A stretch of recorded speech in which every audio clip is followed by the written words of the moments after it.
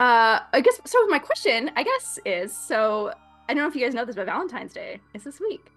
And Honestly, Yes. until you texted me about it, I did not realize that. And then it was like everywhere. Then I was like, oh shit. Like it felt like, I've made this comparison before, but in the crying game, like after he finds out about Dill and then he goes back into the bar and realizes like everyone's been like trans or in drag this whole time. No, I don't nobody know what that remembers the is. crying game. Is it a movie? Yeah, Oh, I okay. remember the crying game, certainly. Okay. Anyways, all that to say, it was like Oh, you that would you have killed mentioned in your other group. Valentine's. I know, right? Like what's going on here? You said it was Valentine's Day, and then I looked around and I was like, oh yeah, everything's Yeah, it decorated for is Valentine's Valentine's Day. Day. I know. There you go. What do you know about our pal Val? Or sorry, excuse me, our how pals Val, because there are plural St. What? Valentine. how long have you Well, been how spoiler long have you been alert. married, Corey? Uh, it'll be 15 years in a couple months. Yeah, 16 for me in a couple of months. Does Valentine's Day still exist for you? Sure. I think, if Kia was at home, he'll like buy me a box of chocolates or flowers or Okay. whatever. Okay. That's I mean, like we don't do anything unless there's like something going on. But yeah, Okay. Okay. I was just I'll checking. get snacks. There you go. How about you? Yeah, do you Oh do something? fuck no. Nothing. It does not exist for me Oh, as a well, 16-year-old Martin, year old married gentleman. Maybe it should. Maybe it should. it should. And you know what? I actually have just the way to get it to start because I Beautiful. personally think that like romance and dates, like the best thing you can do is always tell them a really long-winded history story that they haven't Mm, asked for to agreed. really set the mood Yes. of romance. I find it super La helpful. da da da da. Da-da-da. Let me tell you Everyone about look this guy around. that got murdered by the state. Super romantic. So romantic. I'm in. But there are actually multiple St. Valentines on the rolls of Okay. the Catholic Church, Sweet. shockingly. And I guess I should preface this by everything I'm about to tell you about St. Valentine is horseshit.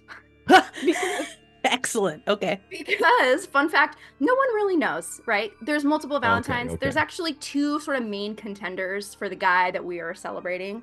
Okay. And they're the two guys are just like so similar in like when they died and how they died and where they lived that they are more than likely possibly the same person, but Okay. they just got their stories mixed up. Because weird fact about the Catholic Church, like super good about like chronicling their abuses against children, but like not so Hmm. much about like people who are martyred for their cause, which is Huh. really weird. Hmm. Interesting. You would I you mean, wouldn't think. it almost feels like that with a lot of the saints, right? They're like, who knows what the real truth is behind him? Because in reality, Yeah. unless you believe that they've done this miraculous thing, probably Mm. it's like a little iffy, right? Uh, So, one of the just super quick, and I'm sorry because since we've talked about exorcism a couple of weeks back, Mm.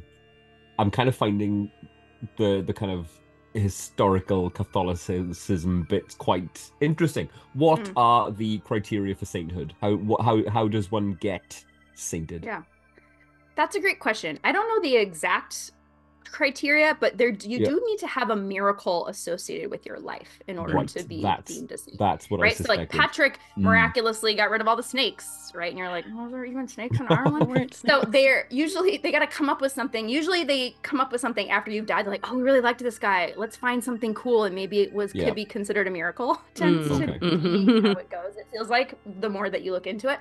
So I know that's at least one of them. And I think it has to be somehow like verifiable that it was a miracle that happened. Okay. Hmm. Um, so with these two guys, like I said, they both even had a similar miracle in their lives. So you're like Okay. really thinking Like, they're the same person, right? He's either a yeah. bishop from Turney or he's a priest and a physician from the same-ish area in Okay. Italy. Um, but essentially what I'm going to do is I'm just going to combine all of the myths into one sort of easy to read story, right? I feel Because good Yes. otherwise, about that. Listen, Yeah, if yeah, yeah. it's Thank all you. kind of just like made up, then might as yeah, well. might as well, right? So I'll tell you my favorite story, which I Beautiful. personally think is the most popular.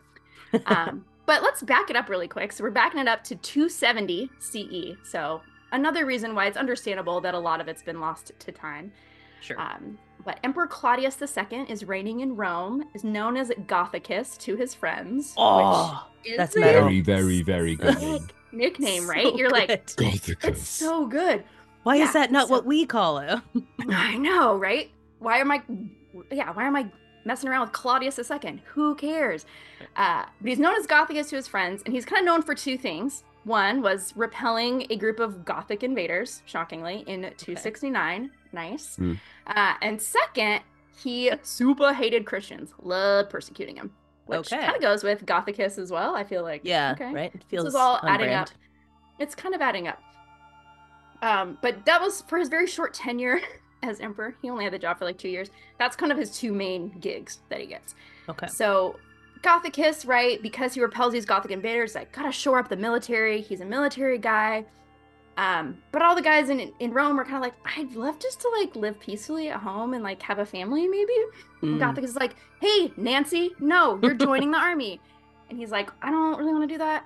But he's like, fine, I'm outlawing marriage. That way, all you fools have to come join the army, right? Ooh, okay. So this is Valentine enters stage left. He's like, no, I can't abide this lack of love. I will continue to marry people. Oh, Valentine loved love. He loved love. So he's doing that. And Gothicus is like, hey, asshole, what did I just say? Throws his ass in prison, right? Almost immediately. He's like, forget this guy. He's in prison, which I can imagine probably not a cool place in ancient Rome. Probably terrible. Would be Also, my like, guess. so I'm just thinking, like, this would have to be, like, he would have had to have kind of been, you said he was a bishop? Possibly. Or also a physician / priest. Okay, because I'm just thinking, like, how Who's do to they say? even, like, you have to be kind of an important person, right, for them to even, like, find that out, right? Because, like, if someone's just in their, like, backyard, like, doing wedding ceremonies, it's not going to get the attention of the emperor. So, Yeah. like, he must have kind of been... Well, there's a crackdown, I On an think, right? As industrial you're kind trying of to scale. recruit people, he's like, how Okay. come all these people keep being married? I thought I said you couldn't do that. You know? What happened here? I said I that seem to wasn't a thing. distinctly remember you should not be married. I distinctly remember saying you must be single so that you can join my war machine. Okay. So Valentine finds himself in jail, but while he's there, he befriends the jailer's daughter, which is also a weird, like, why was she wandering around this prison befriending Right. inmates? Take your daughter to work day. Apparently, but she was blind, so maybe she just got to, like, do whatever she wanted. I don't know. Also Okay. weird. Yeah, Anyway. it's a lot. All right. They're friends, but what is interesting, right, is that here comes the saint part, Mark, is that he heals her of her blindness. Saint Valentine does. Ooh. And this Damn. leads to a conversion of her entire household. Did he know he could do that? Like, one minute he was like, I'm marrying people. Then he was like, holy shit, I Holy can cure shit. Well, blindness. that's why I go with the physician angle, because I Right, think okay, yeah. it gives yeah, it okay. more of a medicinal, maybe he just like rubbed some dirt in her eyes. I don't know what he did. It doesn't go Right. into that, right? Okay.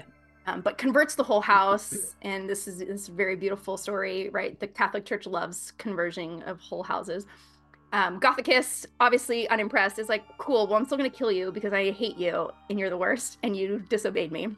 Yeah. And so now the most horseshit part of the story, if you believe that he cured this blind girl of her blindness, the most horseshit part of the story is that allegedly he writes a letter right before he is about to be killed that's like, you know, dear whatever, jailer's daughter, so glad we got to be friends.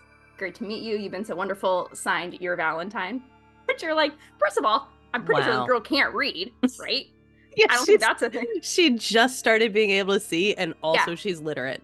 Yeah, it's miraculous. It's a miracle. It's a double probably miracle. more than miracle Seriously. is that she also became literate immediately after getting her sight.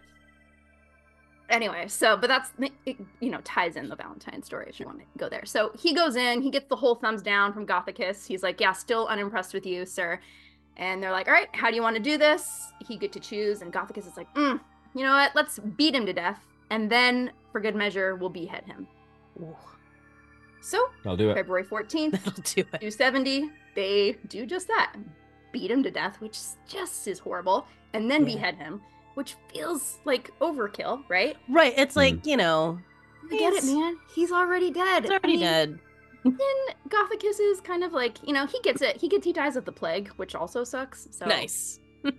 whatever. He So gets it. take that, Gothicus. Take that, Gothicus. So Saint Valentine gets made a saint, and then is promptly forgotten. Literally nobody celebrates him. No one cares. He Jeez. wallows in obscurity for 1,000 years. To be fair, like on the scale of shit saints do, it's like he married some people and cured a single blind girl. He converted a whole household to Christianity, And Corrigan. Don't converted a forget that. household to Christianity. The Don't household were forget. probably thinking about it anyway. They were like on Right, the yeah, fence. like they were He on just came they were along. on the They cusp. were on the verge. Yep. But then you flash forward 1,000 years to the hype man of all hype men. 1375, Geoffrey Chaucer. I was of A about to Knight's say, Tale. is it Geoffrey Chaucer? Is it Geoffrey Chaucer? Of A Knight's Tale Yeah. fame. Protector of Italian virginity. He plucks Valentine from his obscurity, right? Here he Nice. is. No one knows who he is. No one gives two shits about him. But Chaucer's like, gotta really zhuzh up this poem I'm writing about birds. I know. Gonna use this guy. This is relatable. I get it. Right? So he writes, in 1375, Chaucer writes a poem called The Parliament of Fowls, which extols the virtues of romantic love and says, for this was sent on St. Valentine's Day, when every fowl cometh there to choose his mate. And apparently was a runaway hit in medieval times. They loved it because they're like, ugh, February, dead of winter, nobody wants to go outside, and you want us to bone? Yeah, we also Sign love me St. up. Valentine. Sign me up. And it becomes super popular. And so ever since then, people celebrate the Feast of St. Valentine on February the 14th, the day he was, viciously murdered by Yeah, the it's state. not like his birthday or anything. No, who cares about that? I also don't know when it is, right? Who cares? Because we don't really know which Valentine it is. But we do know when he died very violently. And so now that's why we celebrate this. So you're welcome, everyone. Feel free Thank to you. share this with your loved ones and say, Yeah. I love you so much that I would have someone beaten and beheaded for you. I don't know, or something like that. And isn't that, in the end, the best way to display our love? Right? Isn't it? With violence? Yes. Absolutely. Let me quote directly from my notes, if I may. Yes, please do. Fucking look at these nerds. Oh, mise en scène. I don't think anyone has ever said mise en scène in such a horny way before. The way I whispered the word sex cannibal recently. Worst comes to worst, Mark. I'm willing to guillotine you for science. Thank you. That's really, really sweet. It's You cold do. outside, but my pancreas is talking to me. I'm gonna leg it. You know how I feel about that, Mark. I think you feel great about it. All right, fuck it. Here we go. Look, because we gotta, and you need to listen to it anyway. It's another week. It's another Jack of all graves. This week, something a little different for me. This week, I'm essentially a guest You are, on the yeah. cast, which feels good. From a normally just days of research and painstaking pouring through dusty tomes, you know what I mean? Rifling through yellowed papers in attics, interviews, just really nitty-gritty investigative kind of work that goes in to this podcast week in, week out, mainly by me, I will say. But it's been nice. It's been nice to just kind of take a little back seat because this week I'm a guest. Because this week, Jack of all graves brings you an extra helping of latitude. Do you know what I'm saying? Ooh. Fucking right. Yes, Nice. because this week it's the Corey and Kristen show. But what I will say, just one thing. I know, and you've always wanted one of you. I know you have. We I used to make have dreams one, come you know. true. We used to have This one, is, yeah. we used to have one. Oh, was that Fan Cave? Yeah. Mhm. The one that I specifically asked Corey to invite me on as a You guest, and she keep just saying blanked my this, and ass. I don't believe you. I'll find the tweet. No, well, no, I won't. Yeah, now. you can't anymore. But I did. You should get me on your podcast, is what I wrote. She never ever got me on the podcast. Never replied. Never replied. Well, look at we're fixing that right now. Yeah. That's what this is. We're retroactively fixing the wrongs of the past. It's the Joag Fan Cave. That's nice. Excellent. Just super quick. I don't know. I'm not going to say that we've been on a cancer tip of late. I don't want to say that because we have talked of cancer quite a bit of late. We had the Oh, that's true. Yeah. tapeworm cancer lad last week. I do want to just quickly mention that this week it's been widely reported in a lot of different places. Check this out. Wolves, right? Mhm. Wolves who inhabit the exclusion zone around Chernobyl Oh, have yeah, I saw this. mutated Yeah. to be fucking cancer proof. Fucking Bruh. right. Mutant cancer-proof wolves around the Chernobyl exclusion zone. How fucking metal is Do that? wolves get a They lot of cancer generally? well, dogs do and people do, so probably. I'm sure, I don't know who told me this, but I'm sure someone told me once that cancer is a genetic inevitability. If you live long enough, you'll I end think up I with it. told you that. There Yeah. you go. There you go. See, retaining As knowledge. yeah, Oh my Hey. as gosh, one Mark, might that's expect, I did. 90% of my things. I'm like, oh, someone was telling me this. Of course, like that was me. It's That was I me. told you Corey. that. And I'm It's like, Yeah. oh, usually you're so me. smart. It's But always yeah, fun to hear the things you tell people repeated back to you though. It's like a game of Yeah. telephone. How well did Yeah. it come through the first time when it Yeah. comes back? yes. Yeah. You should start inceptioning kind of lies to us and see if Yeah, we just can, the see. You goal being that we, shouldn't. we repeat the lie back to you at some point in the future. Right, it'll be like when they tricked like Derek Acora on Most Haunted into like channeling a ghost that was an anagram for Derek is a faker. Very Yes, nice. I'm gonna start doing that. Yeah, just so you watch Uh, out. but I just think it's super metal that there are cancer-proof wolves around I know Chernobyl. that's hardcore. And analyzing these wolves, they share traits with people who've been through like intense radiotherapy. They've got the same kind of immune system or the same kind of cancer murdering kind Wild. of composition in them. So that Just means that like very, certainly they must be then trying to like figure out like can we channel some of whatever did this the radiation yes, at Chernobyl to make humans yes. cancer proof. There are boffins all over it trying to Incredible. synthesize some kind of wolf-based medicine. Oh my I'd gosh. take wolf pills any day. I'd Yeah, Oh, me fucking too. jack me every up. day and twice on Sunday for sure. Yes. Cancer-proof werewolf. Imagine Cancer that. proof web. Oh man, someone make that movie. We're Imagine that. werewolves, not swearwolves. Oh, I love that movie. Very nice. All of which to say, it's lovely to have you along, and it's lovely to be talking at you.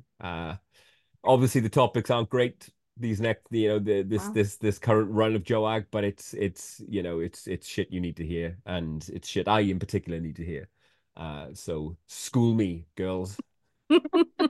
Well, with that, yeah, such a delightful intro into Yeah. it. This topic sucks, but you have to listen to it. Anyway, So welcome do to it. Jack of All Graves. Anyway, we're here. Yeah. And before we get started getting into all of that, of course, we're gonna go through our watches for this week. This week we're really gonna go quick through them. It's not gonna take Super us 40 quick. minutes. It's Just gonna be ba ba quick. ba ba ba ba We're ba just ba. gonna say that to ourselves over and over again. But you know what? You know where the timestamp is, Yeah. if you want to skip past it, and if you Yeah. didn't know where the timestamp is, it's in the description.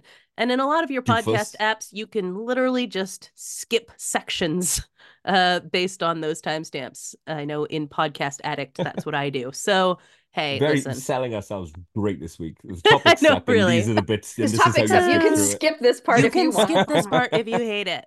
Oh, it.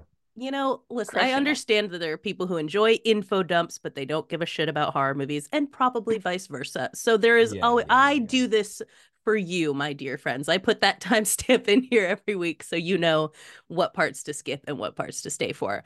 That said, before we get into our watches and all that kind of stuff, a few quick things to get to. Of course, this Saturday we have book club, the 17th. What We you reading? are reading Behind Her Eyes, I believe is the name of the book. It's a knows what it's like. I should have seen that one coming. Yeah. Fucking yeah, right. you walked right into that one. To go to book Oh, club still come. Ooh, okay. with Corey, Oh, reading behind her eyes. Yes. yeah. There you go. There you go. No, Killed it. beautiful. That was beautiful. It Wow. was yeah, I feel Felt really that. good about that. Yeah. I'm gonna play Just it for the in book case club. you're interested, I was doing the Limp Bizkit version. There's a Limp Right. Bizkit version? Fucking Naturally. yeah, there is. I could tell Of course there that is. by your Like, you general could- vibe. There was a durstiness about it. There was a durstiness. Yeah, exactly. Yeah, durst-esque, one might say. Durst-esque, yes. Got a dry mouth. I'm feeling kind of thirsty. Jesus Christ. I don't know if I like that or not, but this Saturday, February the 17th, we will be talking about that book. It is always a good time. Even, it's a thriller. I haven't gotten to it yet because I've been reading like crazy for this. But they made a Netflix movie out of it, so I assume it's an interesting one. So looking forward to talking about that. On the reading note as well, our dear Ryan, bookseller Ryan, has put together a shoppable reading list at Gibson's of the books that we are reading and talking about for this series on Gaza. So that is in the description / on our website, jackofallgraves.com/blog. Oh, and you can I just do a shout out to Ryan because this Ryan. past Christmas I asked her for books. So I buy all the kids in my family books for Christmas. It makes it easier. So I gave her like their ages and some of their things, and she made me a list through Gibson's, and I just had to Amazing. click on the books I wanted. It was so lovely. Yeah, I she's don't the know if best. she does that for everybody. Maybe that was just a nice thing she did for is me, the best. but she's just the best. And Gibson's is the best. And they sent me a is. bunch of Pedro Pascal bookmarks once. I was like, Oh, there's one in the book that I was reading today. It's one of those Gibson's Pedro Pascal I think the bookmarks. story's too sad. I don't want to put him in there. I know, only it put him did in feel other weird. books. I was like, don't make him sad, please. Yeah, it's a strange one to put Pedro in, but you Yeah. know, it is what it is. Most of my bookmarks now are the Pedro Pascal ones from Yeah. Gibson's. So check that out. It's in, like I said, in the description or on the blog. You can find that as well as links like to all of those. There's a PDF of one of the things that we read that I've linked to in there as well. So, you know where to find the sources. And the other thing is we're going to do a watch along on the 24th.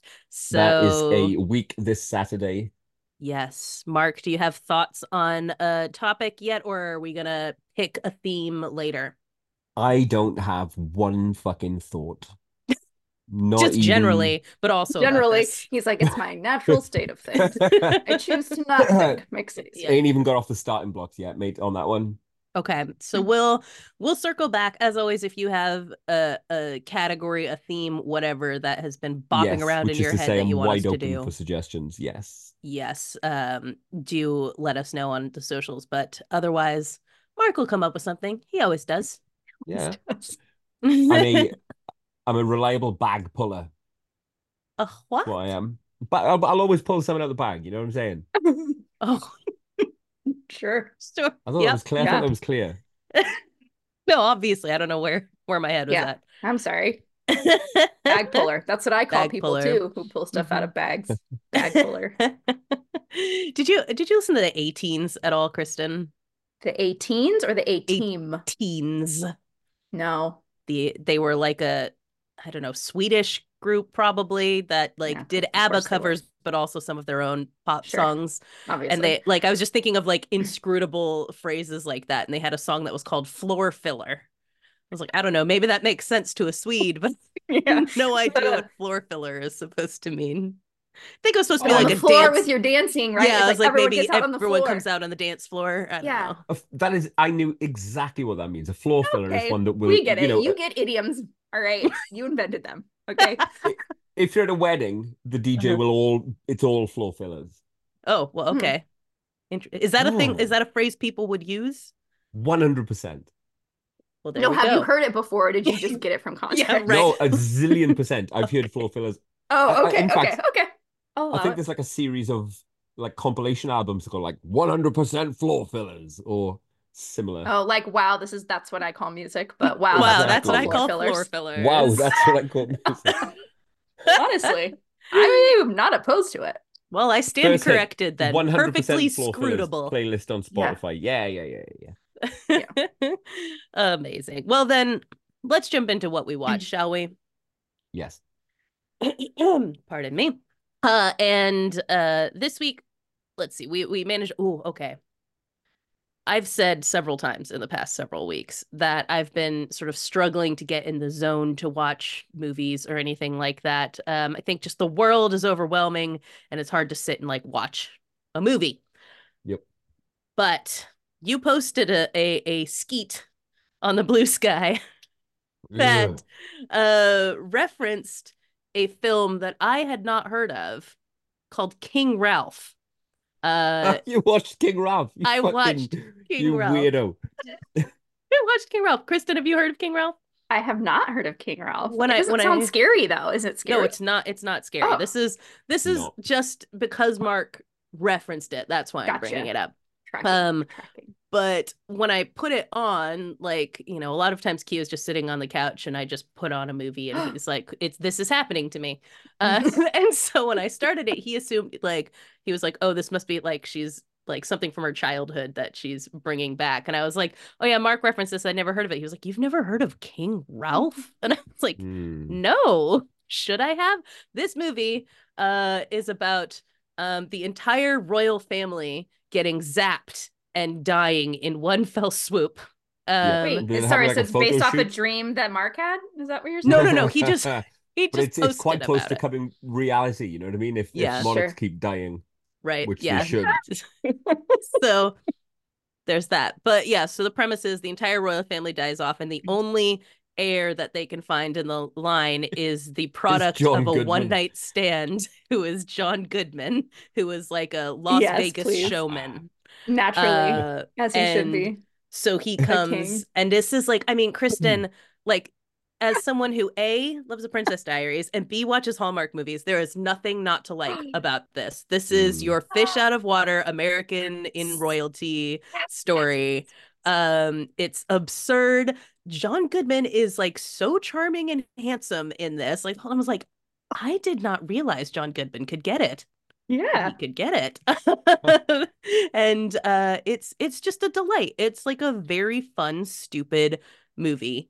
Cute. And you know, with some like it's got Vernon Dursley from Harry Potter is in it. I Yes. don't know what his Okay. actual name is. I don't It's know. got Peter R.I.P. though. O'Toole. That guy's dead. Who? R.I.P. him as well. Peter Okay. O'Toole, you know, Lawrence of Arabia. I bet he plays some sort of butler, doesn't he? It's tricky. There's a twist with that. Oh, So, okay. but he Spoiler does alert. play like Just a, kidding. you I know, can't. So. yeah, like an attaché type person, you know. Yeah. And you know, whatever Brits call their people who like do stuff. I don't know. But yeah, King Ralph. Valet? A valet? Yeah, Is that something they like call it? that. Yeah, I don't know. I don't know. Um, but yeah, King Ralph was a blast. And listen, if you're looking for something stupid to watch and you like Floor John Fingers Goodman. Well, there you go. You like a Hallmark royalty movie, if you like a Princess Diaries, but you want it like maybe a little more vulgar. You know, That's what I've always said. that's Princess yeah, Diaries, but rated but R, make it please. rated R. Yeah. No, it's totally PG-13. It's just like, you know, there's like allusions to strippers in Toilet. it and stuff Sure. like that, you know, that kind Yeah. of thing. But delightful. Also yesterday I watched a movie someone had recommended on um the Dead and Lovely Facebook called Landlocked. And this is a sparse, like calling this an independent movie is like it's not even that far into the like studio system. This is a movie made by one guy, essentially. He has like his family play all the roles in it, but it's mostly like just one of his siblings who's like the main character in it. And it is about a guy who his father has died and they're going to demolish his house. And when he goes to sort of get the stuff out of it, he finds a an old camera, like a video camera, the kind you like put on your shoulder, you know, from Mm. the No, 80s. And don't take it. Does he take and it? when he Is it looks through haunted? this camera, Oh he no. can see whatever the date was that the camera is set to. He can see what was happening in the place he's looking at on that date. Oh, Yeah, so it's that's fun, right? yeah, and Why so is it he's called kind of Landlocked? I honestly I don't know why it's called Does it landlocked. take That I'm place not in sure. like Oklahoma or something? No, it takes place in New Jersey. Oh, We are famously not not landlocked. landlocked. No, I'm Yeah. not sure why it's called that. There's like here's the thing about this movie. Like it's it's very sparse and it is very much like the product of one guy making something. So it's not a perfect movie by any stretch of the imagination. It is clearly like made on a budget of his milk money. Like, you know, like there's nothing to this in that sense. But it's really kind of it's a you know, a guy who had a cool idea and just filmed it himself Mm. with his own stuff, got his family in these roles that like they don't have to do much. So it's not like you're like, ooh, non-actors. It's like they just kind of appear and are gone most of the time. And like really as something to be made by like one person under those circumstances, I think it was a really good effort, you know? Like if this were something that was made by a studio, I'd be like, come the fuck on. But for someone to make this by themselves, I think It it was gets points creepy. It's yeah, just for that, just for the endeavor. I love that. Exactly. Like it Mm. would just basically be me taking my like, my little Osmo thing or whatever and like walking around and making a movie, and he Which, by the manages way, to pull you it off. should. Yeah, I mean, honestly, I think that all the time. Like, why not? And Mm. that's one of the things I love about this is like he did that. We all think it. Like, what if I just made like a little thing and he did it. Mm. And I think it came out, very good for what it is. So Landlocked, I recommend giving a go because it's on all of the like free things like Tubi and Roku and all that kind of stuff. And it's an hour and 17 minutes. So Oh, perfect. right? Like Say it less. doesn't overstay its welcome. Nice. And then together we watched a first cinematic outing that was less good, I think. Uh, my fucking shit streak continues with kill her. It's Yeah. all one word and the H is capitalized. Like kill her. Do Kill you Oh, see it's what I'm all. her. saying? Wait, Like a kill her killer, but like a. kill Oh, her. oh, Because it's oh. got women in it, you see. But No, Kill thank her. you. I mean, I Yeah. feel like maybe that was the The first first sign, indication. The maybe? I don't poster know. looked cool though. I'll give him The that. poster look Mm, cool, and if you read what people say about it on Letterboxd, you could be fooled into thinking you're about to watch a good movie. Yeah, exactly. I mean, it's Uh kind of like solidly threes across the board, which is not like overwhelmingly great, but like people say good things about it. So yeah, I yeah, would say it makes sense to have better expectations than the film we actually watched. good. I'm glad you seem forgiving for me for putting that before us. Thank you very much. Yes. Oh, I don't know what to even fucking say. A th- they start off as quite a convincingly portrayed group of girls who They go on a do, yeah. camping trip as a kind of a bachelorette party. Did I say that I right? like that you went for that. Yeah. They went on a hen do. oh, you don't know how to say. That's what they did. Hey and something something mask, something killer, something something other guy, and a bunch of fucking things. It it it's oh, it thinks it's so smart, doesn't it? Yeah. It thinks it's so much fucking smarter than it is. I think they've seen like one horror movie and Yeah. gone, oh, we can do this, huh? Yeah. It kind of had that feel of like, because what are Allison Brie and her husband, the Franco, who's Dave not terrible, Franco. Dave Dave. Franco, they have a habit of doing this, like seeing a genre that like is, like romantic comedies or horror and things like that, and being like, we're Mm, gonna make it, but we're gonna make it good. And then they just like make a movie that it's like, yeah, I guess they've seen a horror movie once, but like this is a bad version of that. Like this yes. already exists in better forms.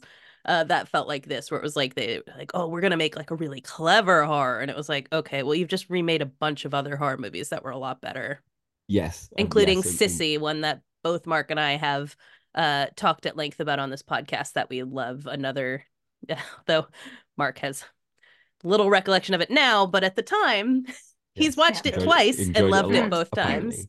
Oh, that's good. Yeah. And It's always new. He yeah, always gets to yeah, experience it Yes. again. exactly. But Um another girls' trip craziness story that Yeah. I think is a lot better. Also, look, Bear's fucking pointing out, right, Mhm. that this is for the most part an entirely bloodless film, right? For a fucking movie Yeah, that it's has 55 kill minutes in the before you get title, a kill. no kills at all. Yeah, And don't watch it, right? yeah, But I'm merrily gonna spoil it because you're missing nothing. The killer is white and blonde, yep, right? hmm, The first kill is the gay black guy. yep, Second kill is an Asian character who literally is in it for like eight, the time it takes to get stabbed. yeah. Right, like to the Uh, point where I literally was like, wait, okay, so we had just been like the first to die is a black man, and then she killed the second guy, and I was like, Mark, was that an Asian man? And he was like, yeah, yeah. Like, yeah. yikes. I even think the third wasn't the third I don't know, it took a long time before like a third non. person like actually It did, it died. did, it did, So, it did. But yeah, so that's fucking horrible as well. I mean, yeah. In the way 2024, you can't get away exactly. with that. Come on. At best, it's tone deaf, and at Yeah. worst, it's racist. So Yeah. not cool. Don't watch Kill Her. Yeah, and it's a shit Watch film as Sissy. well. You know what? Yeah, Yes. Wasn't gonna, but now I Yeah. definitely am not gonna. So good. Yes. Yeah. What else have you Uh, watched, Mark? so now then, I've worked out a way that I can get the kids to watch cool films under the radar, and that's to lie about the mm, rating. I just tell a little lie, say it's a Mm, 12A, you know what I mean? okay. And that was how I got the kids to watch Prey this week. Nice. And it was, you know how much I love, Even Kristen loves Prey. uh, Prey is so beautiful. I also just watched it this week again. It's so yes, good. It's beautifully done. yes, Just freaking love it so much. yeah, it's phenomenal. It is absolutely phenomenal. The boys were fucking gripped the entire way Oh, through. amazing. I love to hear that. Yep, just an absolute banger. It's easily joint first of the Predator fucking Easily. series, Yeah. isn't it? Easily, if Have not, they if not the watched best other one. Predator movies, Mark, or is this the first one that they've seen? Well, no, but the Predator's in Fortnite, you see. Ah, gotcha. So, Oh, you wow. know, Because everything is in Fortnite. Why wouldn't the yes. Predator be in Fortnite? But it landed so beautifully. Ugh, love to hear it. Peter was translating like little bits and bobs of the French Oh, Oh, that's cute. because nice. he's does French. And yep, absolutely majestic, just a fucking absolutely brilliant movie. Um, Yeah. and at last, I got my arse in gear and picked up the Blu-ray of RoboDoc, Nice. that expansive, all-encompassing RoboCop documentary that came out Yeah, last I year. need to get on that. Oh, it. Look, your mileage may vary, right? But you've got to be really, really interested in RoboCop to get a lot out of this film, out of this documentary, because it is forensic, Mm, right? It goes down to the fucking fine detail. It's got Mm, all the major players in it. Verhoeven is just the most likable fucking lunatic love that. on camera as he comes across. Um, Peter Weller is just a fucking absolute crank, just a mental old bat. Uh, As all is of the his fucking brand. cast. Yeah, It's like yeah, he's yeah. one of those people who like there are certain actors that I can't totally like match old version of them with young version of them. Like Alec Baldwin Yes. is another one of those where I'm like the guy Mm. from Beetlejuice is not the guy from 30 Rock. That's two separate people. Yeah, I get And that. I like get that. Buckaroo Banzai is not the same guy as the crank that you talk Mm. about here. And I can't imagine like that personality, even though I'm sure he was exactly like that, but I can't imagine that personality on young Peter Weller. Well, by all accounts, Dr. Weller, as he insists on fucking I signing love everything. that. Yeah, yeah, yeah. Was very, very hard to pin down and to actually get in the documentary. I saw Christopher Griffiths, the creator, who's from Cardiff, I would like to say. Nice. Um, He's the same guy who did the Video Nasties doc, right? he did Video Nasties, he did Hollywood Nightmares, the Robert Englund story. Oh, that's a great one too, yeah. He did the It documentary, the Pennywise It documentary. Oh, I haven't watched that one yet. But yes, a documentarian of some renown. Mhm. And saw him do a panel on it some years back. And yeah, Weller wanted paying, mate. He wanted paying. And well, fuck, why wouldn't he? You know what I'm saying? Mhm. Um, but yeah, the first episode talks in depth about the problems with getting the costume. The costume was a fucking huge issue. Mm. You know, Weller went through months of kind of training and tuition with a like an Italian ballet teacher to get the Wow. movements right. And then they get him in the costume and he can't do fucking any of it because he's he's just essentially he's just it that took I 14 think you should hours to put the leave. costume on. Yeah. Exactly, exactly. He's Carl There's too Havoc. much fucking shit on me. There was too much fucking shit on him. So that nearly drew ground the entire film to a halt. It nearly didn't happen because of that, and they had to cut a load out of it. But anyway, I can't wait to watch the rest of it because Beautiful. it is food for my soul. It's a wonderful, wonderful piece. Nice. Love that. Yes. Kristen, you actually have a horror adjacent watch. I do have a horror adjacent watch. It's also historical. Spoiler alert. Well, Well, I mean, fake historical, but well, kind of half. It doesn't matter. historical fiction is a thing. Yeah, Yes. it's a historical fiction. So it's on Netflix. It's called Jeongshong Creature. It's a Korean drama. So if you are into Korean dramas, it does have if you've ever watched a Korean drama, it has that flavor of like slow looks and Mm-hmm. like romantic, soft focus. But also the premise of it is it's April 1945 in Korea. So they're being occupied by Japan towards the end of the World War II. And the Japanese are um, essentially they've set up in Gyeongsang, which is like modern day Seoul. And they are experimenting on prisoners that they keep at like the bowels of this hospital. It's like very terrible. And Okay. there's like a Mangala type character who's Ugh. very awful. And they've found this parasite in the water that when ingested, certain people ingest it, they turn into this like horrible monster. Oh. That when it's asleep, it's like protective mechanism is it sheds anthrax into the air. Oh, So you wow. can't, Bro. yeah. And so it's like they have to move it at one point during the show. And so they like trank it and it's like asleep in this thing. But so the guys that are around it are wearing these like protective suits, but like almost everybody that's like being experimented on in the kind of prison basement gets anthrax poisoning and dies horribly. It's like atrocious. It's like very, and it's a little graphic in some areas. Like when the monster wakes up, it just goes fucking hog wild and kills anything in its path. Nice. So it's a little bloody and crazy. Anyway, so the whole point is that the kind of main characters are searching for a couple of other people, and as in the midst of that, they're kind of discovering like what is going on behind this hospital. Why is this like weird guy with the wire frame glasses like very much an evil man? And so it's different than any other Korean drama I've watched. So if you've watched a Korean drama, they're usually very a little softer around the Yeah. edges. And while this does have components of that, it is intense. It's kind of scurry. So anyway, Well, I'm gonna have to have you like send me the name of that because I can't begin to spell that phonetically myself. sure. But of course, if you're into that concept, that will be in the just look in the show notes right below this episode or again on the blog. You I can love that watch that as concept well. of an anthrax monster, by the Yeah, way. I feel like Yeah. my mom and sister would love to watch this. Yeah. It's interesting, right? Because that's when it's asleep. So when it's awake, it's also like a Yes, holy it's just like terror. every kind Mm. of deadly. Yeah, it's I like just that. awful. And the opening credits are beautiful. I'm a sucker for a good opening credit. I love it when they've Same. incorporated something right into the story and they Yeah. Hmm. sort of I wasn't paying attention the first time, but then the second time I watched it, I was like, oh, this is giving me background on this like monster. Oh, And so it's okay. really well done. It's really cool. So anyway, I like it. Very Nice. nice. So Very okay. nice I indeed. watch scary things too. I'm cool like you You guys. do. It's true. You do from time to time. I mean, listen, you've Sometimes it's seen an Prey. accident. It's like, yeah, sometimes an accident. It's like, it just depends if it like intersects with another one of your Yeah. interests as Is it a opposed to it just, historical monster show? I would love to watch it. okay. In.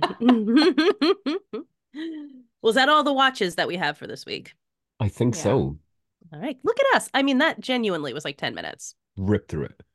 Great job, team. Quick I'm proud cough. of you guys. Oh, COVID. There we go. So now let's get back to the not fun part that Mark has No, already warned us about. No, it can be fun. no. We'll have fun, but also it is terrible. We'll give you that. But last week on the cast, we talked about the birth of American imperialism. The point that not all that long Why don't I try ago. and sum up last week to see what landed? Oh, yeah, please do. Yeah. Okay, so Pop quiz time, Mark. Of uh himself. America had a very, very strong and intense period there of under whatever auspices, be it missionary kind of work or be it just flat out expansionism, thanks to one of Roosevelt's. Yes. Yes. A Cuddly. guy who That's a good hint. Yes. Yes, Cuddly of course, Roosevelt. Edward Roosevelt. Did you say Edward? I did. No, it's supposed to be Thea Teddy, like teddy bear. Teddy, like Theodore. Yeah, yeah, yeah. Which is another word for Edward, surely. But in this case, it's Theodore. Wait, Okay, is it? fine. Yeah, well, it's like one of the Kennedys was Ted Kennedy, and he was Edward. But yeah, no, in this Really? case, That guy's it's name was Theodore. Edward? Yeah. Didn't know that. I Look don't it, know. learn something new. I don't know if Anyway, I've said sorry. this on I'm the really cast. derailing this. I don't know if I've said this on the cast before, but um, one of Peter's school friends is called Ted, and he's got a little brother called Theo. Like Oh, his mum has called both of her kids Edward without realizing it, and apparently she gets really sensitive when people point it out. Oh no. Because that's the joke with Bill and Ted, isn't it? Ted Theodore Logan. He's called Ed twice. That's the Mm. fucking joke. But anyway, Huh. is it? uh, Apparently. Okay. Well, I've missed that joke for so 30 years. whether it be Spain or the fucking Philippines or Cuba, I want to say, Mhm. lots of policy and hidden under loads of different fucking just excuses basically, which all boil down to I think we want that country as well, thanks. Yeah, pretty much. Hmm. That about sums it up. Yeah. As I put it here, in my intro, basically the same idea. We went from believing that people of all nations have the right to self-rule and self-determination to believing that we should own territories against people's will if it's economically or militarily beneficial to us. Like I So we said. talked about the ways in which we justified that, as you were saying, how we separated ourselves from previous colonial powers by insisting that we wouldn't be tyrants, that we'd lead differently, that our presence would be benevolent, and that because of our benevolence, the occupied territories would accept us with open arms. Obviously, that's not how it worked. I Mm. don't think that's going to come as a surprise to What? anybody, right? Oh, But if it man. does, please go back and listen to last week's episode to catch up on how we immediately turned into murderous tyrants and paved the way for our future involvement in Israel and Palestine. This week, we're dealing with the Palestine issue more directly, switching focus to your country, the UK, dear Marco. And unfortunately, I can usually give you a little bit of a Welsh pass. Uh, but in this case, much of the movement toward the foundation of Israel and the acceptance of Zionism came under the leadership of your man, David Lloyd George, Come on. the first Welsh prime minister. Womp Yeah, pleased to womp. play your saddest of trombones here. I want to lead into this week's main topic with some context from one of the greatest minds with whom we have the privilege of sharing this rapidly burning planet, Naomi Klein. Have either of you ever read any Naomi Klein? Naomi Klein? I haven't, but I've saved this book now that we've She's discussed it. incredible. She's one of the, I mean, I'd kind of like encountered her and her work for a long time, but she's one of those like people that I got into during lockdown times. And yeah, incredible person. If you're not familiar with her, for one, she is not Naomi Wolf. Her Mm. most recent book, Doppelganger, is in fact about the fact that she's not Naomi Wolf. Naomi Wolf is an unhinged conspiracy theorist who thinks you can kill a baby by shedding vaccines on it. And Naomi Klein is a Canadian leftist thinker who has dedicated her career to uncovering the actual ways in which corporations and governments collude to the detriment of folks like the working class, the global south, or, literally everyone when it comes to climate change specifically. Klein is Jewish, and she grew up in Montreal, and like most Jews, was raised heavily enmeshed in the Jewish community. In the aforementioned book, Doppelganger, she talks at length about her Jewishness, about anti-Semitism, and about Israel. And as we get into discussing the devastating effects of Zionism on Palestine, I want to first give a little context to the very real oppression of Jews that it's built out of, and how Klein grapples with that history while standing vehemently against Israel visiting the same oppression onto the Palestinians. And before we even get into that, I want to point out that she lays out in this book what we've already started to broach in this podcast, starting with last week. That even the worst act of anti-Semitism in history, the Holocaust during World War II, was stitched together from policies used by the Brits and the Americans. She notes that Hitler once wrote, "Concentration camps were not invented in Germany. It is the English who are their inventors, using this institution to gradually break the back of other nations." And indeed, such camps had been used by the Brits during the Anglo-Boer War in what's now South Africa, as well as by the Spanish and the US in Cuba and so on. So she quotes the British Royal Navy commander, Bedford Pym, as saying to the Anthropological Society of London in 1866 that there was, quote, mercy in a massacre of indigenous peoples, which is a very cool attitude. Sure, yeah. Totes. Love Totes. it. for their Right. own good. Eugenics laws and ideologies were rampant in the US before Hitler ever started imposing it upon the undesirables of Germany, with tens of thousands of Americans forcibly sterilized in order to take their dirty DNA out of the gene pool. Most of these people being the intellectually and physically disabled, the poor, immigrants, and people of color. By Exactly who you'd whom? expect. Of the government. Okay. Oh, Yeah. okay. Yeah. Yeah. Cool, right? Maybe we'll delve into that in another That's a episode. whole other Yeah. series about how the government. Yeah, that was a thing. And we don't talk about it at Yeah, all. no, no, no, no, no, no. How Uh, long ago is this? I think the last of this happening was like the 70s, but it started in the early 1900s. Yeah. Yeah. So that was when sort of eugenics and biological racism and all that kind of stuff were thriving, was in the early 1900s. But we're really good at branding so that our atrocities are disguised.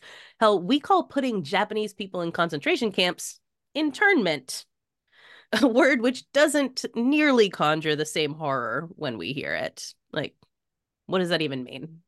Mm. Um, and when it comes to the formation of Israel, a mixture of hiding the brutality under less horrifying terms and PR spin, and simply making sure no one knew about it, has hidden what we've done there. And Kristen will get into this, but most Jews have been taught that Palestine was a place without a people for a people without a place. It was empty. What good fortune that the homeland was there just waiting for them to take. Obviously, that was not the case.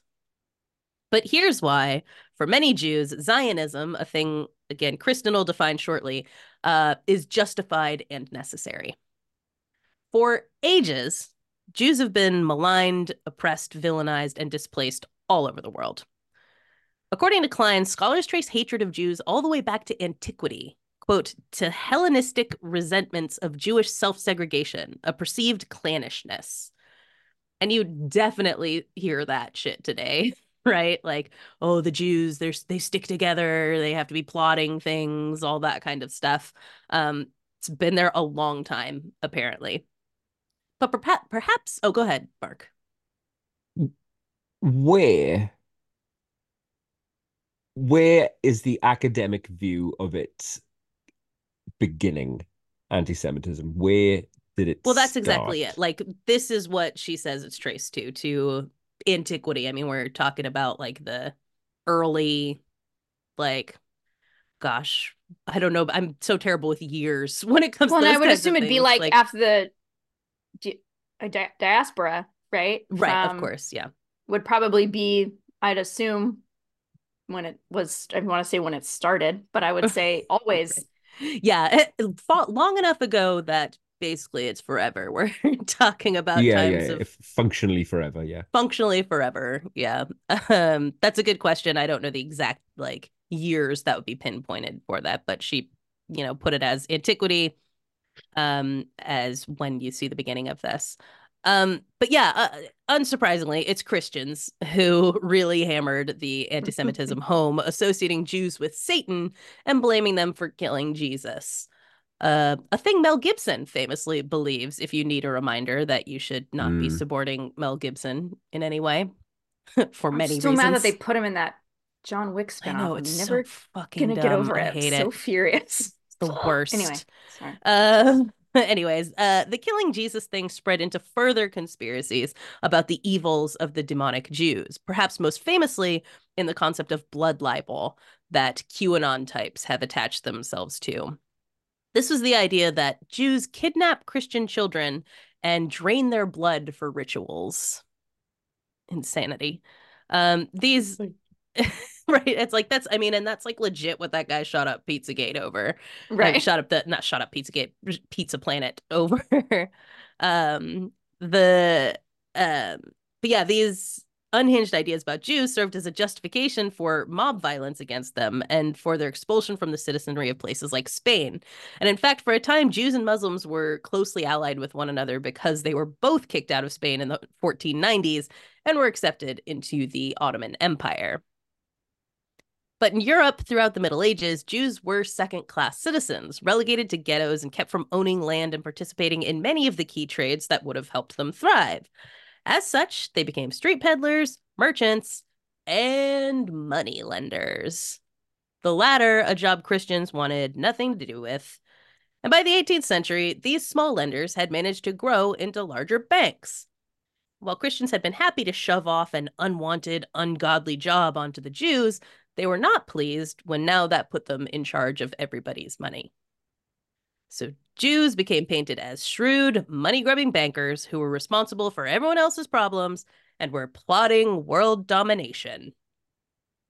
And while that image has persisted, at the same time, Jews are also blamed for being at the center of a Marxist cabal set on destroying capitalism as we know it, which is totally antithetical to the idea that they actually want all the money and to be at the center of global capitalism. But bigotry doesn't have to make sense. Klein points out, though, that Jews are overrepresented in leftist Marxist circles among some of the biggest names in leftist movements, like Marx himself, Emma Goldman, Trotsky, Walter Benjamin, Theodor Adorno, and so on. And many of these people died in horrible, violent ways, whether in concentration camps or in the streets or by suicide, because there was no other way out of the persecution. To Klein, the prevalence of Jews in leftist circles and leadership makes sense because many Jews saw a history of oppression and hatred behind them and envisioned a world of solidarity that was safe for everyone. And again, we can see that today. Like, so many Jewish people are risking arrest, the loss of familiar relationships and friendships, losses of jobs, and all of that to protest what's happening in Gaza. For many, many Jews, as Klein and others have put it, never again means never again for anyone. Whereas to Zionist Jews, never again means never again to Jews. And one of the things I found fascinating was her discussion of learning about the Holocaust when she was growing up, and how in conversation with one of the leaders for Jewish Voice for Peace, that person had said that what Jews do regarding that history is not remembering, but re-traumatizing. Remembering, she says, is a quest for wholeness. Quote, at its best, it allows us to be changed and transmuted by grief and loss. But re-traumatization is about freezing us in a shattered state. It's a regime of ritualistic reenactments designed to keep the losses as fresh and painful as possible. It's like tearing a scab off over and over and over again. This re-traumatization causes Jews to feel that it is not safe and can never be safe for them anywhere in the world. That working towards trying to change societies to be accepting of Jews is folly, and the only way for them ever to truly escape persecution is to have a state all to themselves that is entirely Jewish. Without a Jewish ethno-state, the immutable specter of anti-Semitism, a fixed and unchanging characteristic of the world, it's always going to be there, means that the next genocide of Jews is not a matter of if, but when.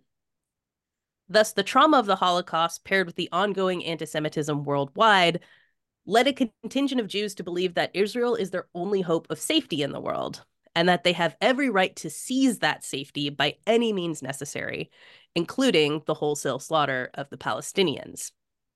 This is how other colonies began, and to Zionists, it's anti-Semitic to say that they are not allowed to establish themselves in the same way that the rest of the world established themselves. So, after that long-winded overview, Kristen, hey, tell us more. Yeah, I'm sure you guys are all wanting to hear more after that. And yeah, thanks, Corey. That was a great setup for what we're gonna kind of look at today. I know you mentioned it last week, and you mentioned it on social media this week as well, that kind of the book that we're kind of being our resource for today is a book called The 100 Years War on Palestine by Rashid Khalidi. I personally read it a couple years ago, and I did a book report on it for my book club. I don't do book reports for every book I read. I feel like I need to say that it's like, oh, I have a just presentation. Assumed you did. I just feel like it's important that you guys know that I don't do this for every book. Just annually, it's a thing that my book club and I do. Okay. So I did happen to have a presentation for this book, and I was like, oh my gosh, do you want my slides? And Corey's like, actually, yes. Yeah, I just want to So talk about it instead. want to come talk about it? Anyway, so I just wanted to say that. But we are gonna, that's kind of the focus of the book, and that's where this information is coming from. One of the reasons that kind of led me to the book in the first place was that it's from a Palestinian perspective. So Rashid Right. Khalil himself is Palestinian. And so often, as we see, right, that histories and other people's stories tend to get written for them. And Palestine has a long history of being silenced, the people of Palestine themselves, everyone else telling them what they need, what's good for them, that what they're experiencing isn't real. And so for me, it was important to read something that came from someone who was like, no, this is how this has affected myself, my family, my people. I think that's important when learning about these types of things, right? Is like we so often listen to the colonizer. They are the ones that are telling the main narrative. And we see that even today. Mm. And so it's important to always look for the perspective of the people, the indigenous people of the Right. area. So What's that Norm that was, Macdonald line? Hey, according to this history book, the good guys have won every single time. How neat is that? yeah, what are the chances? Exactly. Yeah. Totally. But so the main kind of thesis of Rashid's book or Khalidi's book in this sense about this war on Palestine is that the modern history of Palestine can be best understood as a colonial war waged against an indigenous population by a variety of parties. So not just one party coming in, but by a variety of parties in order to force them to relinquish their homeland to yet another group against their will. And when you put it in that sort of colonial terms, a lot of the language, a lot of the PR, a lot of the things that come out of this are going to sound really familiar. Yes, If you totally. study colonialism, if you've ever read about anyone being colonized, you're going to like, gosh, that sounds familiar because colonizers have a handbook and they run the same plays and they borrow from each other. And so a lot of this is going to sound familiar, mainly also because the main colonizers for the first part of this story are the OG colonizers, Yeah. the British. And so they really kind of shore up it up. They really did it, a lot. So anyway, before we hop into that though, and Corey, you kind of mentioned this a little bit, I do think it's important to understand sort of the concept of Zionism, Yeah. because I think especially nowadays, right, that's pretty charged. And that's, I think, on purpose in order to avoid criticism. If you can just say, if you can kind of muddle the definition and what people mean when you're saying that, then it's really easy to say like, oh, you're just being anti-Semitic or you don't understand, or, honestly, both sides of the story. Either you're being anti-Semitic or you're not, depending on how you're using it and who gets to use it. But there is a definition to this, right? It's a political organization. It's a political ideology that was established in the late 1900s, late 1800s, 19th century. I always do that, by a man named Theodore Herzl. And it was out of the, like you said, kind of the direct answer to intense anti-Semitism in literally every country on the planet, mainly in Europe. That is where it was kind of born out of. But that's what it's born out of, right? They're like, the only way we can be safe and can really guarantee the safety of a Jewish people is to have a Jewish homeland that is comprised of only Jewish people. And that's a really important aspect of Zionism, in that the Jewish homeland has to be in Palestine. It can only be made of Jewish people. Therefore, anybody else who's there has to be expelled. And that is the main crux behind it. And you see that playing out in a very real way today. And as we kind of move through the story, you'll see how it's been playing out for the past 100 years. But the sort of rallying cry, at least at the early point when this political ideology was first taking off, was that Palestine was seen as terra nullius, and its occupants nomadic, no real national identity, just kind of there, super easy to kind of push them out of the way and take the land. The rallying cry, as we kind of mentioned before, was a land without a people for a people without a land, is the rallying cry of early Zionists. And actually just recently watched a film about Israel this week where a woman, I think the film was made in 2021 or somewhere around there. And she said that. And I was like, with like no irony, like was like, oh yeah, it's a land without a people for people. Isn't that so wonderful? And she's like, got this like, big how smile. can you be like in your 50s and still think that? Yeah. And I was like, That's it's one thing insane. if it's right 1901, you don't have a great grasp on geography. Someone's telling you Right. that this place you've never heard of is empty, and you're like, awesome. When you're like, But in 2020, when it's been very obvious that there are people who have lived there for generations, the fact that you're still kind of spouting that is troublesome to me, and Yeah, has taught me that exactly. you haven't tried to learn anything other than what someone's told you. Yeah, Um, and this concept of terra nullius too, like, I mean, again, when you talk about like playbooks and things like that, that's one that terra nullius was a term that was used in North America as well to say like, this is sure, an empty totally. spot. We're Look gonna at all go this over there and we're stuff. gonna clear all this out and it's gonna be ours. And like, Mm-hmm. it basically is saying like even if there are people there, it's the same thing as there being animals there. They're not human like us. Yeah, We they're not can civilized, so we can just sort right. of they can just move out and we can move in and it'll Yeah. be great. um, which was interesting even in the book. Rashid's or Khalidi's uncle had a correspondence with Herzl when Herzl was kind of Mm. like floating this idea to him, and the uncle was like, "No, there's a lot of people who live here. You can't just like Yeah. come in." He's like, "No, no, it'll be great. It'll actually be great for you because we're gonna come in and like make it better." And he's like, "What's wrong with it? Now, there's nothing wrong with it now. It doesn't need to Yeah. be like made better." And so, but uh, Zionism was very organized, and from its inception up until 1917, up and until World War I, they worked hard behind the scenes to like put pressure on governments to organize people to raise funds. They are and continue to be, I think, very forward thinking and kind of reading the political landscape, understanding maybe who the next big player is going to be. And that is all going to work to their advantage later on when they actually are able to be in Palestine. But it's important that for this kind of, because the time period we're looking at today is about 1917 to 1948, is all we're going to look at today. And so essentially that you're going to hear me using the term Zionist a lot because there is no Israel yet, right? It is Right. Zionism. It is Zionists who are moving in. So that's why I wanted to sort of make sure we understand that term. And Right. that's this ideology, this political ideology that we're talking about. But up until this point, so it feels like they come out of nowhere, but in reality, they've been really working hard to organize themselves to be able to, when it was advantageous, to make kind of their like big pitch to like, hey, we really want to go to this place. And they're going to get that opportunity is going to present itself. Like I said, if 1917 and 1939 sound really familiar to you, Mm. probably not, probably should. It's bookended, right, by two world wars that are going to be the kind of the beginning and end of this story almost. And so at the 1917 is sort of another history lesson that I can't get into, but I'd love to talk about the Ottoman Empire. Corey kind of mentioned it earlier, and I was like, oh Yeah. my God, are we going to talk about it? We're not going to do that. But Ottoman Empire ruled for 400 years, and especially in Palestine, because that's the area we're going to talk about. But in much of the Middle East was the major governing body for, I mean, that's like 20 generations of people. So anybody who's alive is like, that's all that they've ever known. And so World War I happens.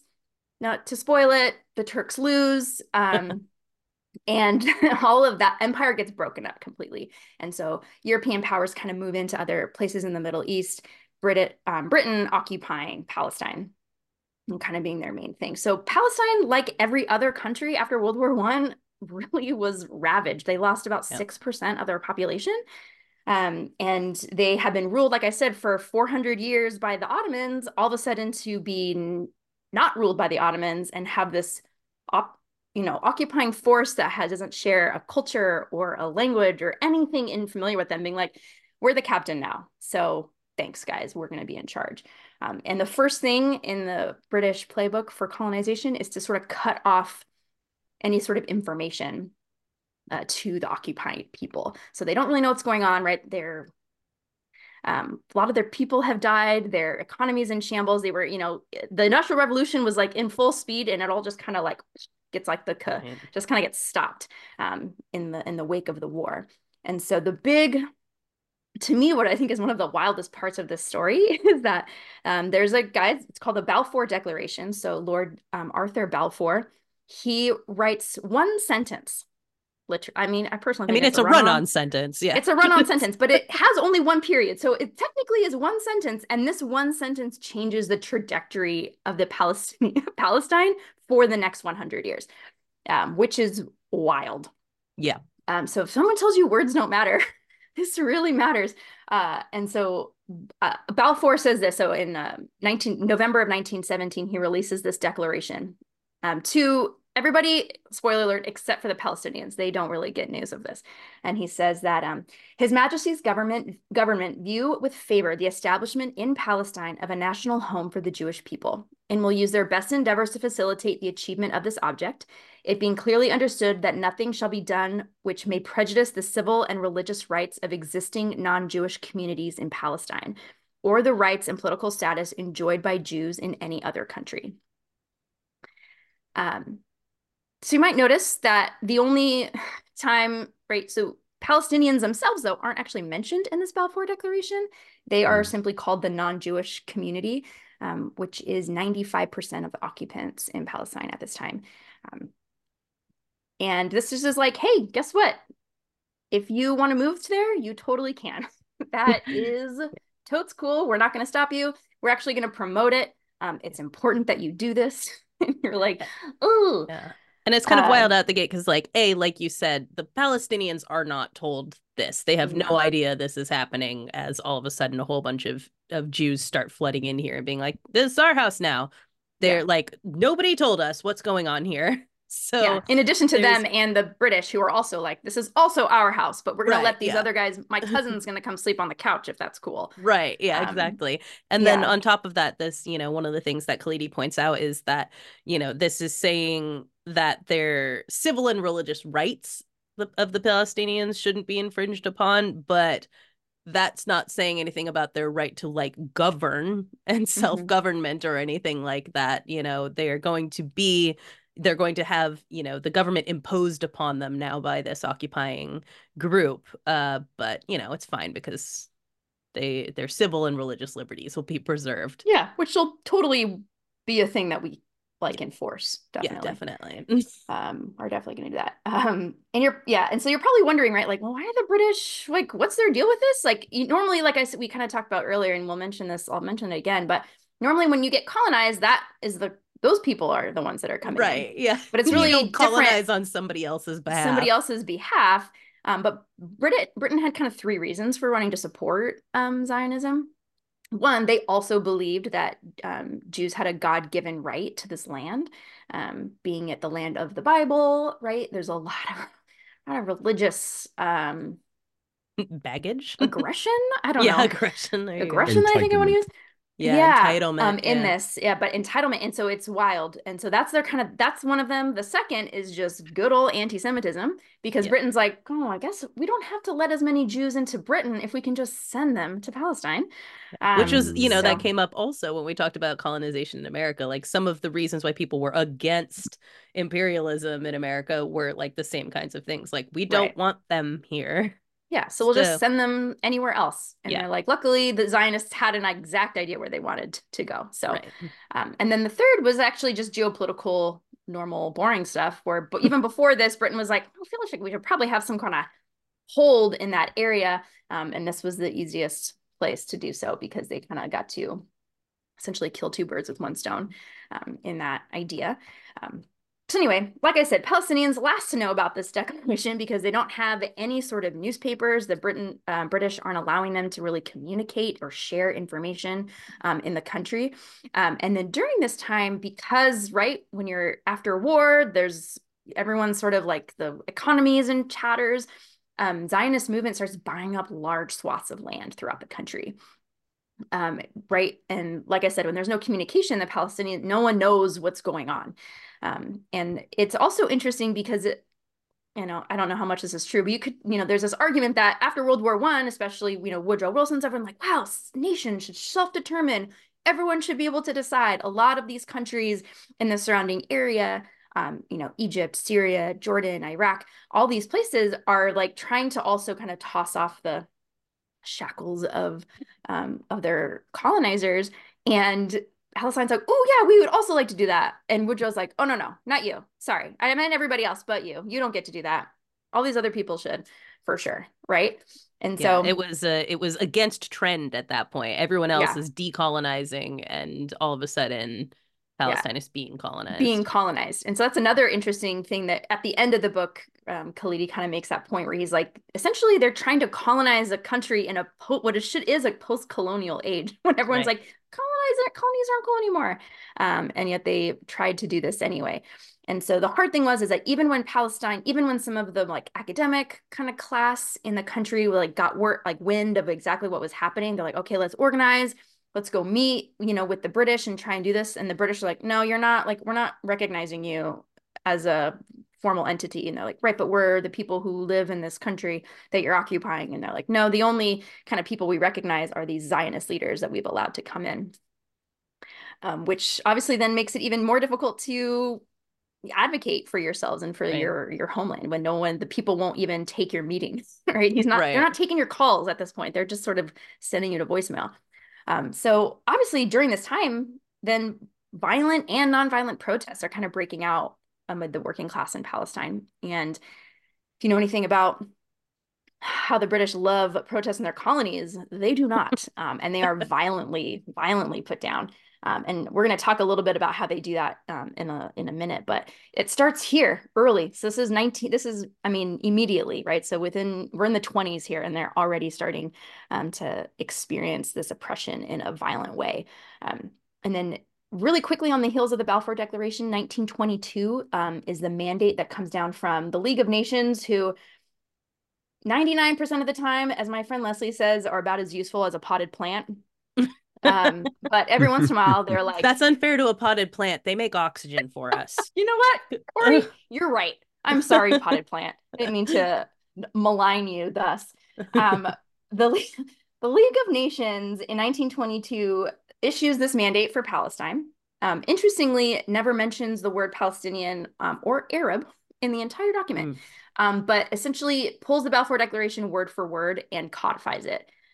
And gives it legs and is like, Jewish people have historic tie to this land, but completely ignore the fact that there are people physically living there who have literal historic ties and physical ties to the land. And this mandate sets up a Zionist parastate within Palestine. And they become seen as the only real government other than the British occupying force. And it is allowing for sort of, like I said, unlimited immigration to the area. And it's really obviously adding a lot of frustration, especially in the interwar years when so many Jews have to flee Europe, right, because of the rise of Nazism. And the anti-Jewish laws in all of the surrounding countries in Europe are like, oh, no, you can't come here. It's like literally the only place for them to go right. America's is not accepting them. No one is letting... Nobody in Europe is letting... Brits are not letting them in. Yeah, no one is. They are, that's one of the things about this is like, it's a rock and a hard place. Like, where are they going to go? Well, there is this one place. There is this one place where the Zionist movement has bought up about 70% of the land that was formerly Palestine. And this is where you get a lot of the actual uprisings start happening from about 34, 36 through 37, is when people start really rising up in Palestine. They're like, no, like this cannot be. You can't just like kick me out of my home. It starts having some clashes between settlers and the indigenous people. And I don't know if we're going to put this article for people to read as well, Corey, the banality of brutality, which talks a lot to that. Yeah. Okay, great. It's a footnote in this book, and then you can read it, but it goes specifically into British tactics and how they were able to, and you're reading it and you're like, it was wild. It's wild to read it because you're like, oh, this is all very familiar. Not only is it going to sound familiar as we go through some of the examples from the things that Corey talked about last week on the podcast, but also the things that you see today. This is like the same old playbook that they continue to use. Yeah.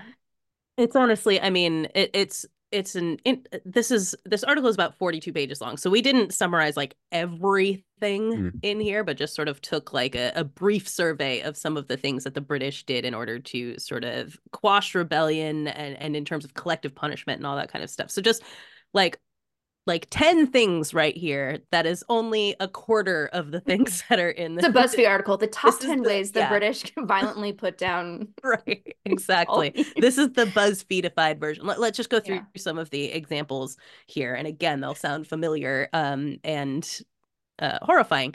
So, for example, possession of firearms was punishable by death penalty. But the rural villagers of the area often kept guns for hunting and protection. So essentially, they criminalized their normal lives and livelihoods. In this article, it points out one old man with no criminal record received a sentence of 10 years for having 3 rounds in a coffee pot, which the police could easily have planted during their search. A sentence reduced on appeal to 4 years. So just random old guy. They raid his house, find some rounds, and he is thrown in jail for 4 years. But could be worse, could literally be death. The British made sure to go through the show of giving those they captured a trial, because obviously extrajudicial murder is a war crime. But the trials were absolute shams, often carried out very quickly, and with the prisoner almost inevitably being led to the gallows at the end. Another quote, since late 1937, the army had been in charge with the full power of search and arrest independent of the police and the right to shoot and kill any man attempting to escape search or ignore challenges. So if you were like, no, you'd have no reason to, go through my pockets, they could just kill you. Grenades may be used during searches of caves, wells, etc.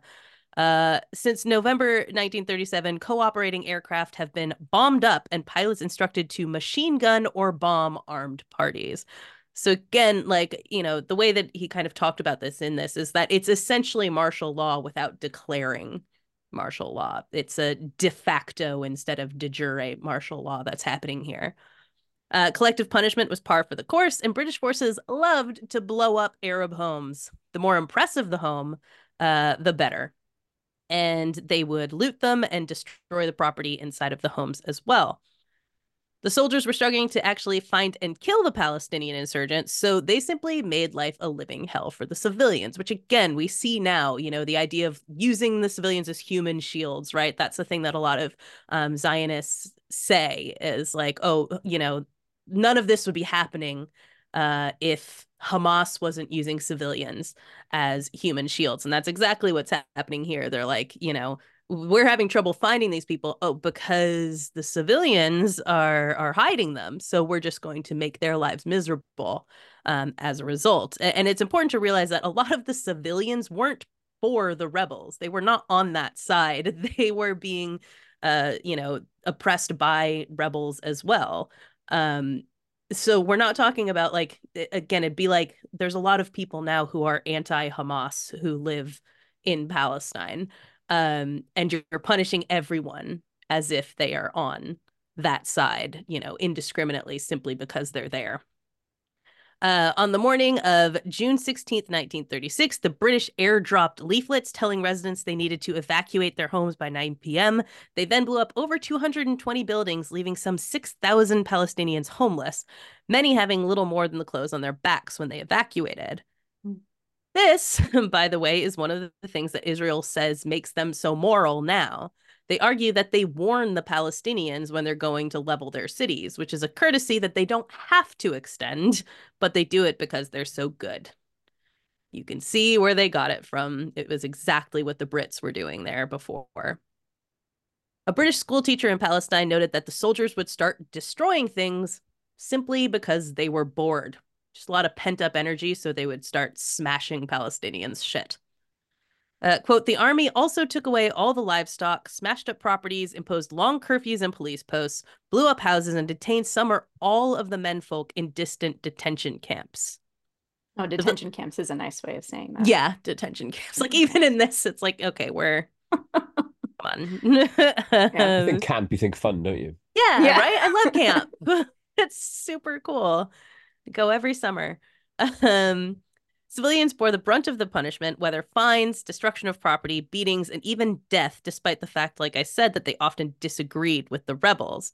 It didn't matter that they might actively oppose the same forces as the British. They were punished simply for being Arab like the rebels were.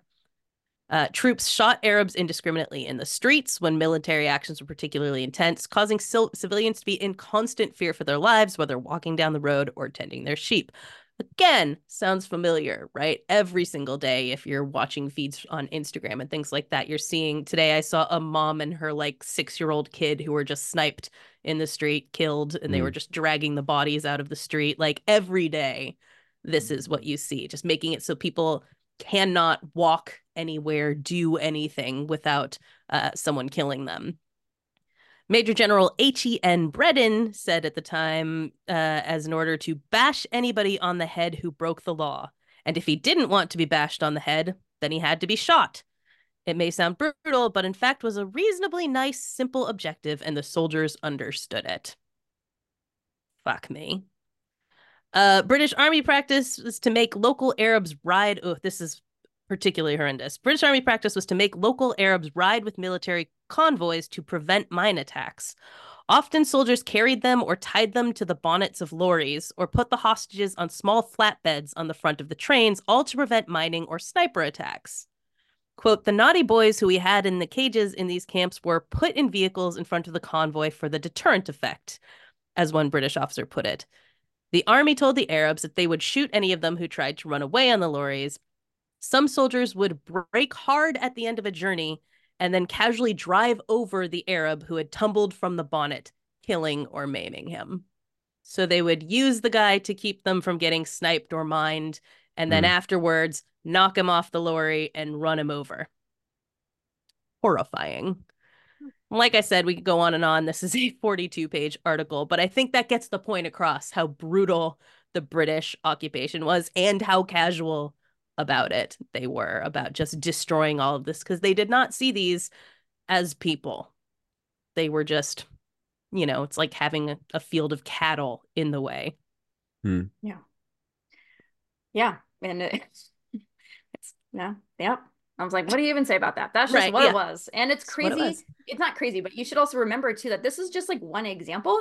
The author even points out a lot, and I think it's important too, you see it a lot today, is how a lot of the tactics that they used to suppress the Irish were then used against the Palestinians. Yep. So there actually is a very big sort of brotherhood of the Irish supporting Palestinians, because they were so often in the same time period as well being subject to the same thing. So they tested out in Ireland, like, oh, this actually really worked.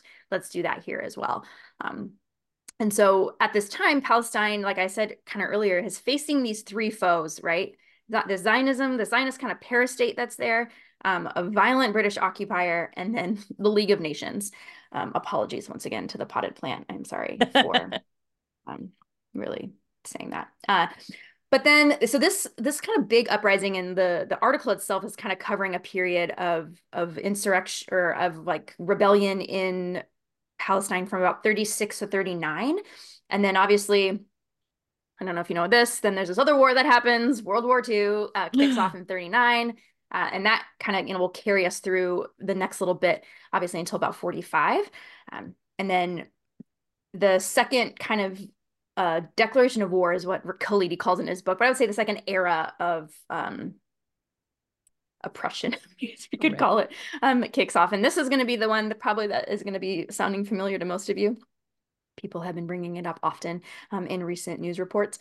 But so following the war, there's actually this kind of group that gets set up to be like, there's all these Holocaust survivors, like, what should we do with them? And everyone's like, well, I know, we'll just send them to Palestine, this place that's like ready-made for them, which is like already fraught. Right? There's already all of these issues going on. But that's happening. The UN now, right? So League of Nations, they were like, well, that didn't work as great. Let's do another equally efficient world, power party. The UN General Assembly votes in 1947, November 29th, to pass Resolution 81, which allows for the partition of Palestine and Israel. So they had first pitched it back in 37, and then there was this huge kind of an uproar, and then the war happened, and so now they're kind of getting back around to it. Crazy, they don't actually learn their lesson, right? And then like later they're like, oh my gosh, that worked so super well. We should just do it again in India.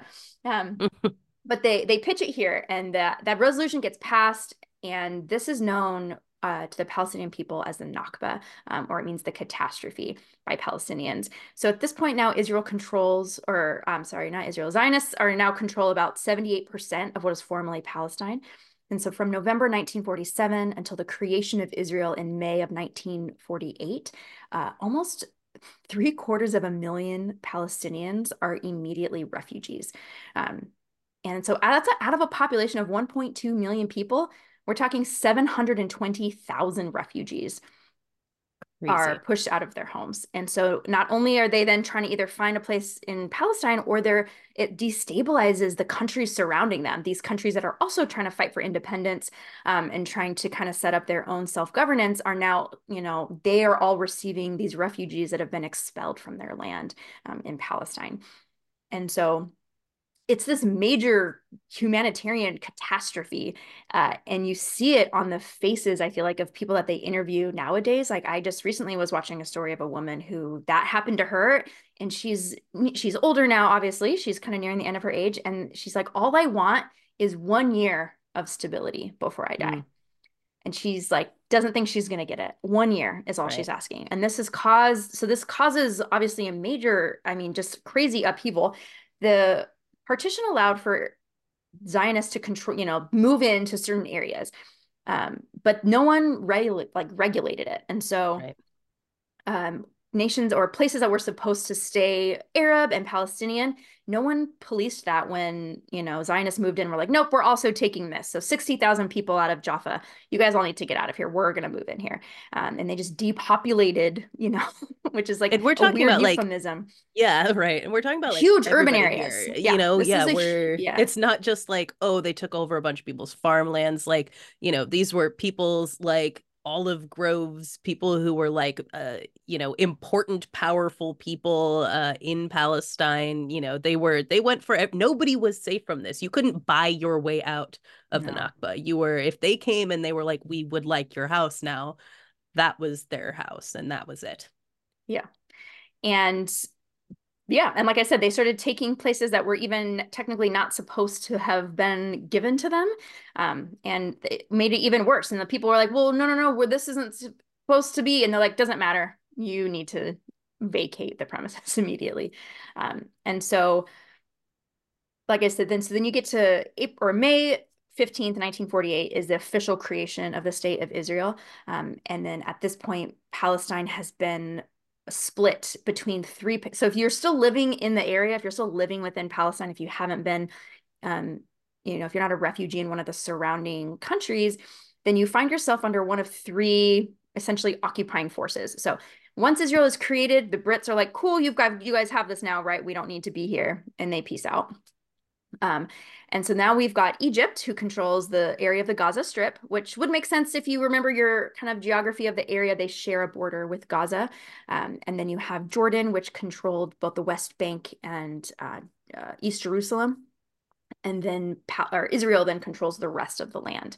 And so, like I said, Palestinians who had not been forced out, but then were under Israeli governance, found themselves immediately being second-class citizens, because the constitution, the government set up by Israel, only applied to Jews. And so if you weren't a Jew in Israel, then that meant that you were now under the control of the military, and they have a control over like every little part of your life. So if that sounds familiar, it should. This Yes. isn't something that like, oh, recently, after the Oslo Accords, this is something that happened. It's like, no, this is not a new concept. Like, Israel has established an apartheid government immediately in 1948, and that has continued in that until today. And it's obviously the land, the switching of who's in control of what has changed since then.